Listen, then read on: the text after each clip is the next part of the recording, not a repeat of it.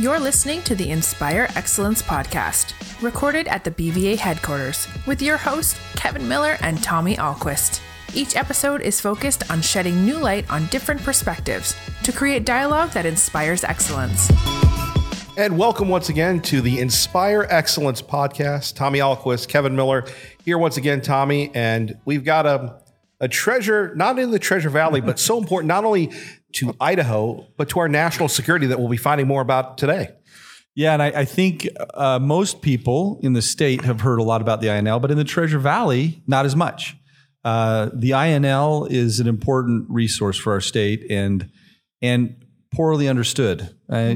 Full confession, when I began my run for governor, knew a little bit about what I read, had no idea. Had only scratched the surface of what it means to our country, what it means to our state, what it means to the economy here, what it means to the future of Idaho. And so Amy Lentz, our guest today, she kindly, we've been bugging you for a while to come over here because Kevin, I wanted to get Amy on here to tell our listeners a little bit more about the INL. And so thank you very much for driving over today in the rain and sleet and no snow, right? No snow. Well, but you're very welcome. I'm very honored to be here today. Well, Amy, it was fun getting to know you on the campaign and visiting the INL as many times as I did. But before we start, can you just tell us a little bit about you? Oh, I'd love to. I consider myself an Idaho native.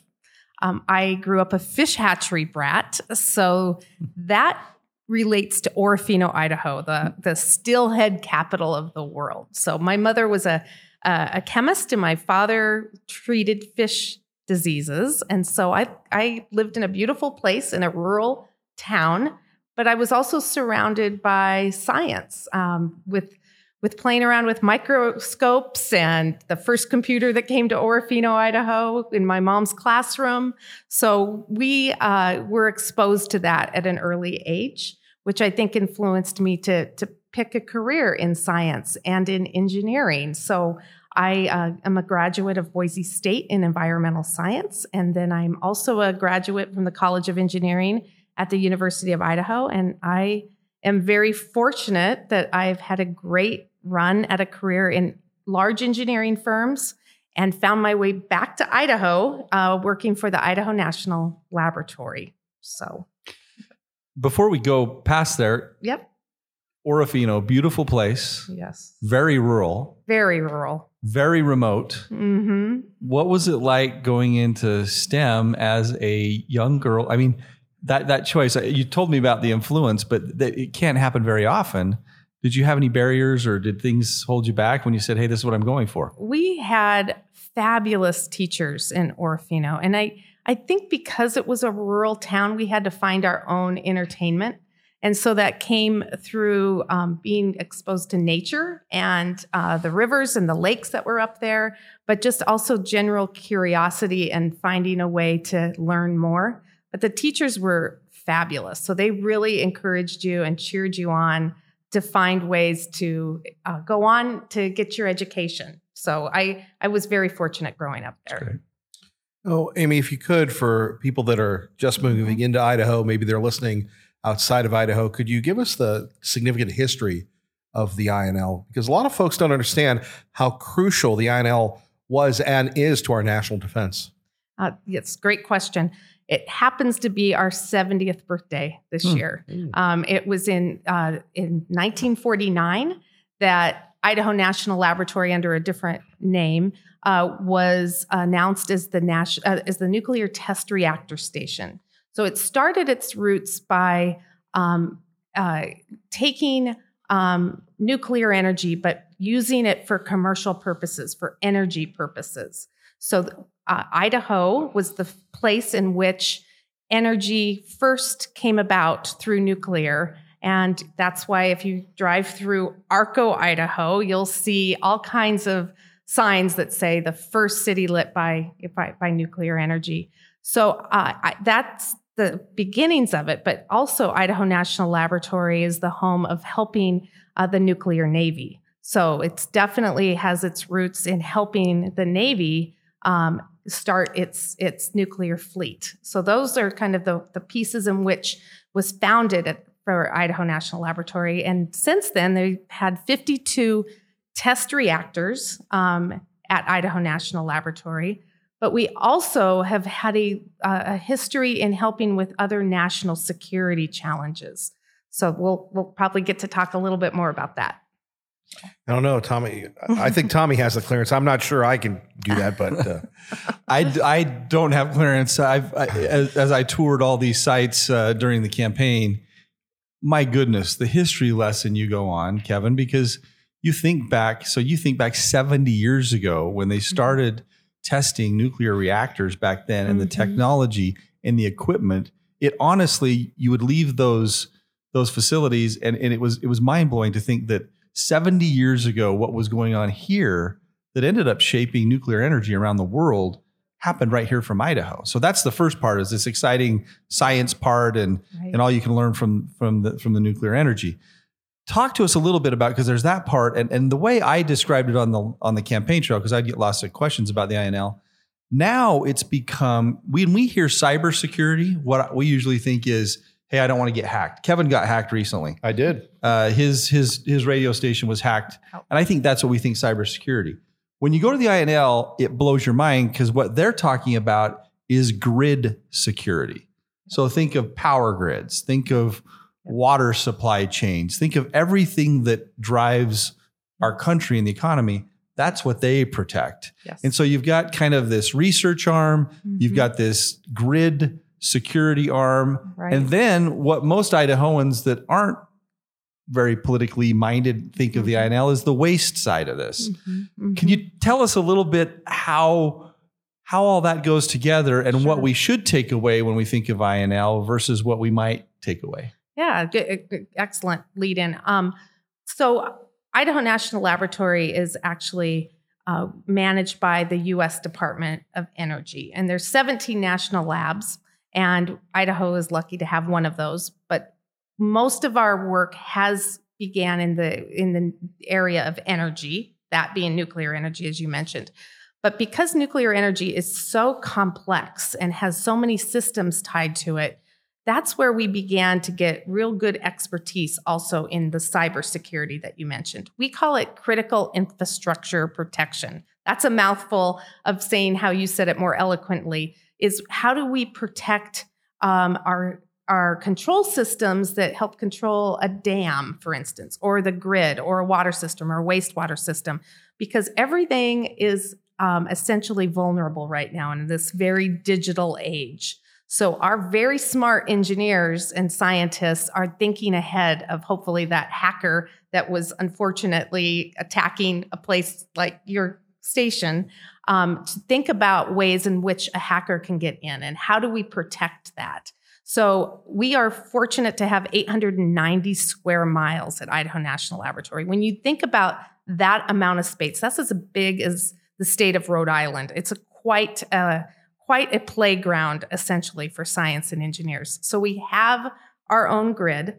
We actually have water treatment systems. We actually go on site and do this in a real way, at scale, we call it, to actually test things out and see how we can take down a grid, how we can take down a water system, and how can now we prevent that. So those are the types of things that we are on the map in the world for being able to do better than anybody else. And the fact that we actually know energy as well, we combine our expertise with energy and the work that we do in national homeland security. You can't find another place in the world that can do all of that that's so needed in today's time. So we like to think of ourselves as the place in which we are actually protecting and improving the environment, energy, and security for the world.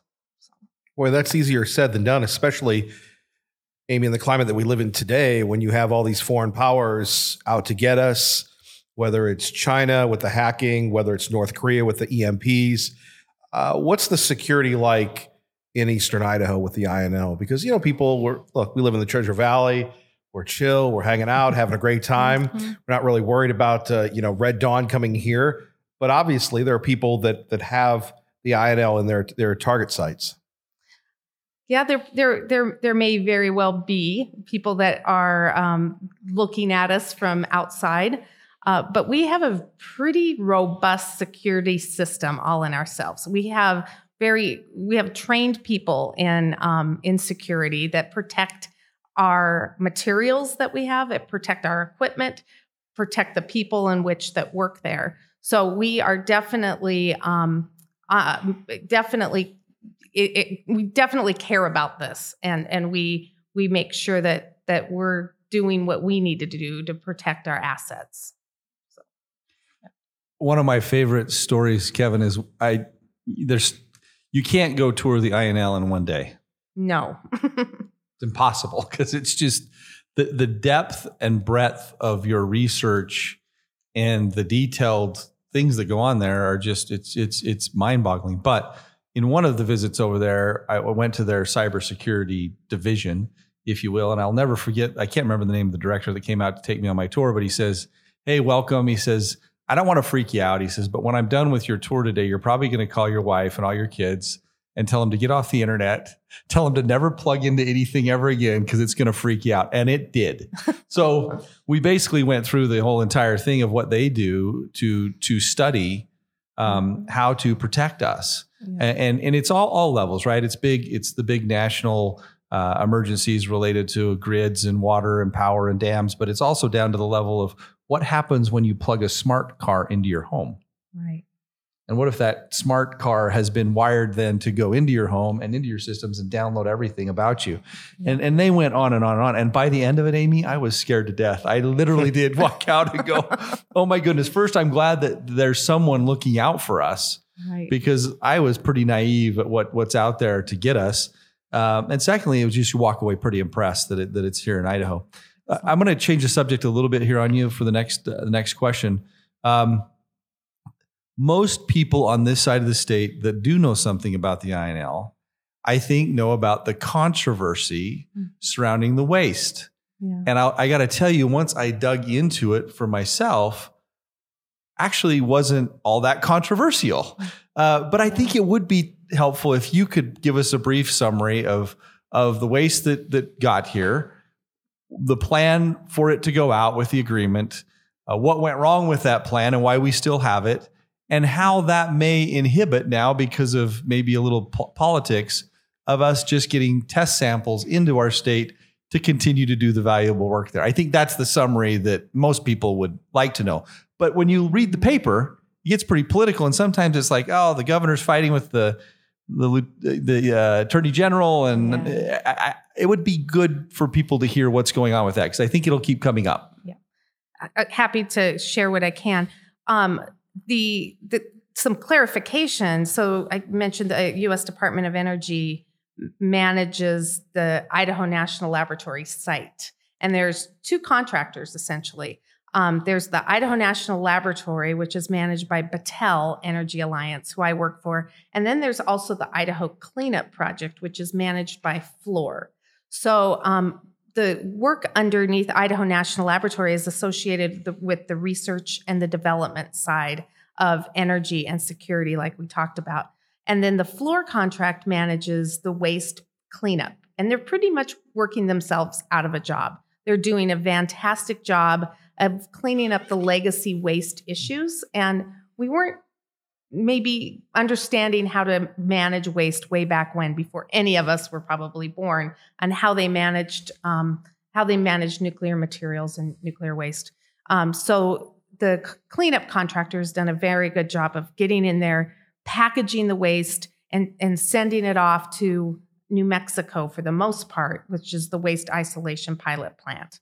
But also on the site, there is liquid waste that is in stainless steel, large, vessels that also needs to be treated. And it's complex. I mean, it's a technology that they picked that has never been used before.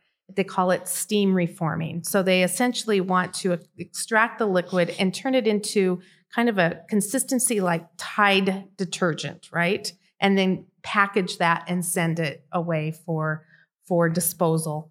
However, there's two complications. One, that place to send it off for disposal does not yet exist.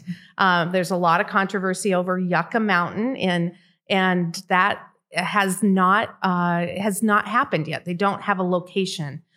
The good news is that the liquid waste is monitored very carefully. It's not going anywhere. It's staying in place.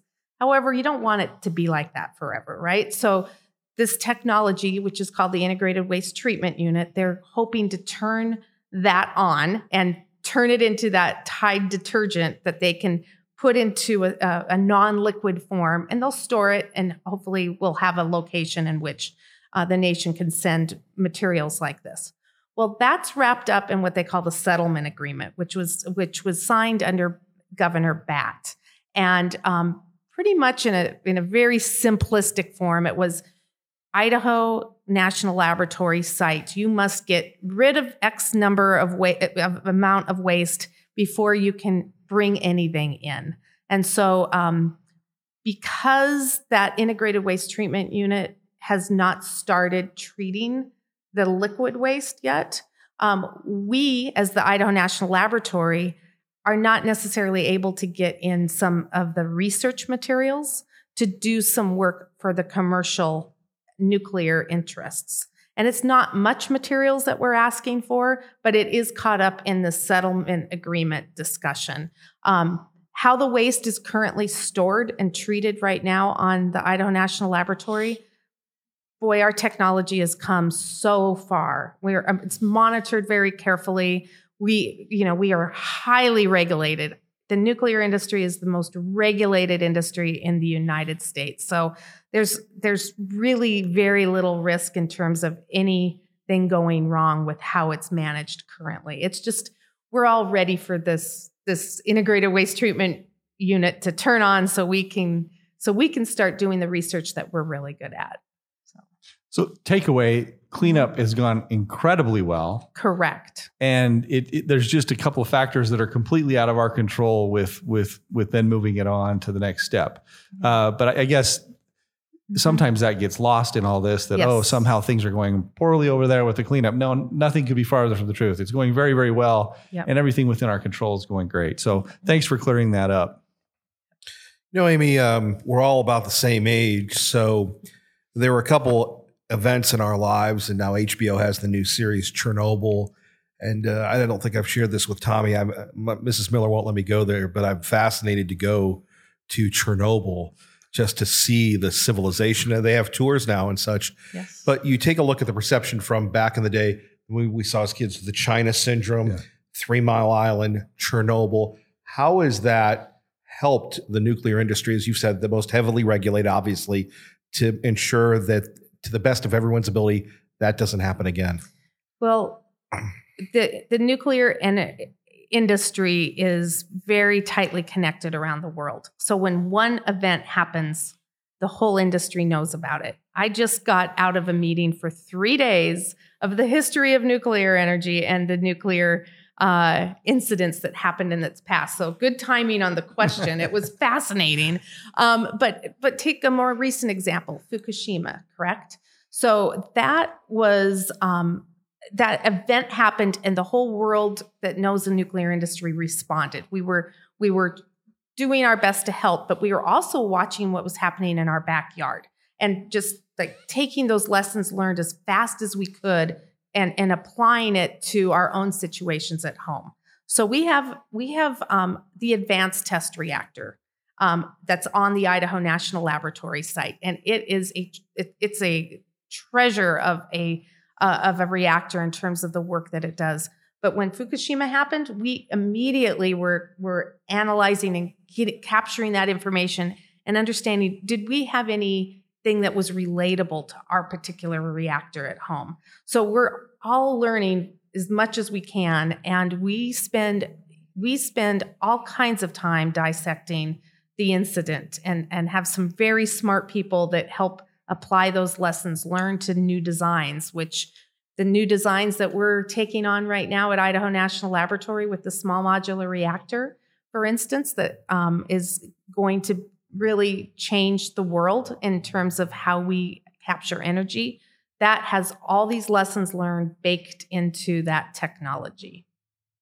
So, can you talk a little more about that? Because I think most Yes. people wouldn't know how exciting that is and where that is in the process. So small modular nuclear reactors. This is the next invent really of the INL in concert with a lot of companies around the world to produce these reactors that are on a smaller scale that can be more nimble in their use, I guess would be the way I would say it. I am so excited about this technology. So when you think of a normal size reactor, they usually are about 1,500 megawatts, and they take up a good size footprint, maybe about the size of the building that we're in right now.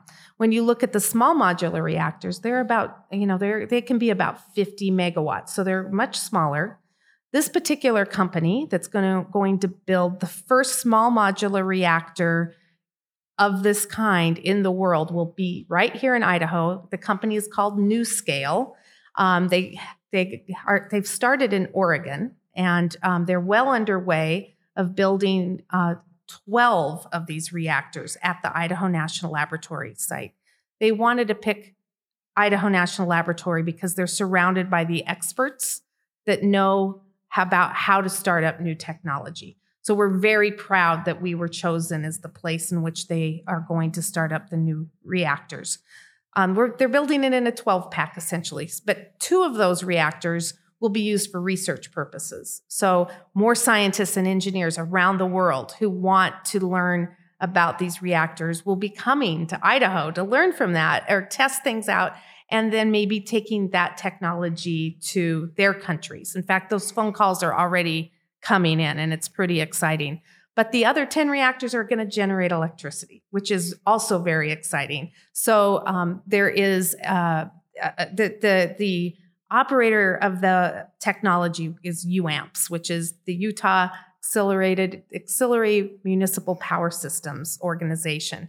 So they're a consortium of about 17 other utilities, including Idaho Power, including Idaho Falls Power. So they will buy electricity from the small modular reactor. But if you don't mind me taking you on another journey, there is another smaller reactor yet that the Department of Defense is incredibly interested in, and we call it the microreactor.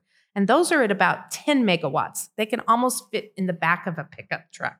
And why is the Defense Department so excited about this? Well, for many reasons. But if you think about your military bases and take yourself maybe to Afghanistan or to Iraq or a place in which there's a war zone where you have to quickly set up a base and get electricity there.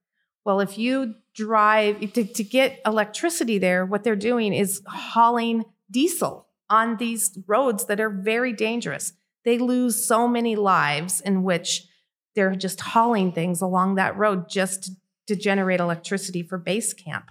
When you have a microreactor, you can set that up, and that's the hope. We haven't deployed one yet, but to set that up at base camp within, maybe 72 hours, get that electricity going without getting on the roads to get the diesel to them.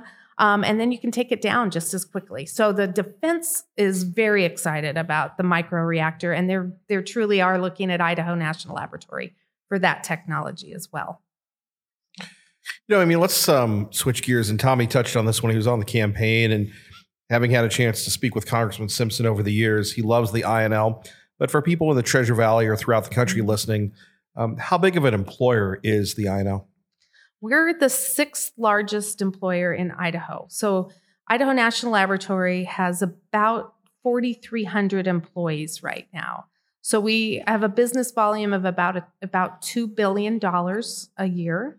And we contract out about $200 million to Idaho businesses a year. So we like to consider ourselves a significant contributor to the Idaho economy. The thing that's exciting about what we do is it's not just in our backyard. We have vendors and suppliers that are clear up in the Panhandle, and many that are in the Treasure Valley that support the work that we do. The other thing that's really exciting is that because of our growth, we partnered with the state of Idaho to actually have them build 2 other new facilities to help with our growth. One is for a high-performing computing capability, which is so important in the day of in today's world of digitalization. But the state is building that building, and we will house one of the fastest computers in the Northwest and in the top 100 fastest computers in the world. So that will be turned on, and we are going to connect it with all of the Idaho universities. So an engineer or a scientist up in Moscow, Idaho, can turn on their machine and play around on this high-performing computer as if it's right next door to them. And we're going to connect it through the Idaho Regional Optical Network, which is a network that connects the rest of Idaho and allows data to move back and forth very quickly. The other building is related to cybersecurity, and the state is making that investment. But the whole reason that they're doing this is so we grow our talent and have more availability of workforce from our universities, from our community colleges and technical colleges. So this economy hopefully will continue because we're growing our own talent, and it's a great partnership that came together to do that. I'm going to ask you a question on that. So growing our own talent, one of the things that, I'd love to see, and maybe you can help us for people listening there, is in Eastern Idaho, significant community outreach. You guys are everywhere. You're well known. There's so many employees over there that know the mission and the connection to the community. Over here, not so much. If you're a parent listening out there that has a son or daughter that may be interested in science and the exciting things that are happening in science here in the state, what is the best way to get more exposure down at the Idaho family level over on this side of the state so that we may know career opportunities or paths that may lead through the INL? I know for me with my kids, I'd way rather have my kids here at INL than somewhere else around the country. But I think that sometimes we don't even know what's going on. Yeah, no, and we're working hard to change that. But we specifically have partnered with the Idaho STEM Action Center. That helps us make sure that we are well integrated into the activities that they're doing. So there's science and engineering fairs that happen. There are lots of programs into the schools, and I actually have a team of teachers that are also helping Idaho National Laboratory, along with a really great staff of STEM educators that are everywhere. So we're definitely there's more need there, and that we have people. So we're also trying to do things where we're getting to the counselors, to the parents, to the teachers, because we can't be everywhere with every student to try to inspire them to code or to go into cybersecurity or into energy. So we're doing things like the STEM Parents Help Wanted, a STEM Help Wanted book that helps kids understand which career pathway to go to. We're helping parents have a guideline of how they can go get more information to help their students. We're partnering with Idaho Public Television to get the word out into rural schools and rural households. So we're trying to be as creative as we can to touch as many people as we can with the resources that are available to us. But we also have fantastic grants that we give. We give away about $400,000 a year in STEM grants. So there's opportunities that come along for teachers and educators to apply for those, and they can go to inl.gov and find out all kinds of great information. Fantastic. And Amy, finally, what inspires you? Oh gosh, I have the best job in the world. I get to wake up every day and go to Idaho National Laboratory, and I learn something every single day. I hang out with some of the smartest people in the world, and I feed off of that. I get my energy off of watching folks really try to solve the world's challenges that we have. And there really is a lot of passion there at Idaho National Laboratory. They want to do things that actually make a difference. And I get to be surrounded by that every single day. So it's hard not to be inspired. There's a lot of pride at Idaho National Laboratory by our employees. And we all have the desire that all of Idaho has that same pride and really wants to come visit us and learn more, because we are open for business. People can come and visit us. And I love sharing the stories about what we do with other people.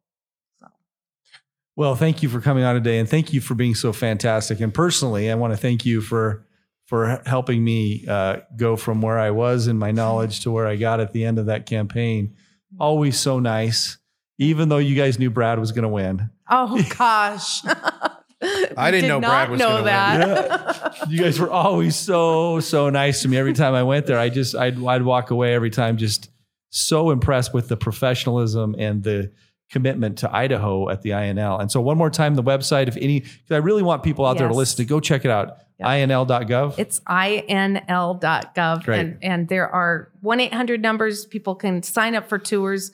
We don't want to be a secretive place. We want people to know more about what we do. Amy, thank you very, very much. Appreciate it. All right. We want to thank everybody for listening and to strive for excellence. You've been listening to the Inspire Excellence podcast. We invite you to find something that inspires you this week. Join us again for our next episode.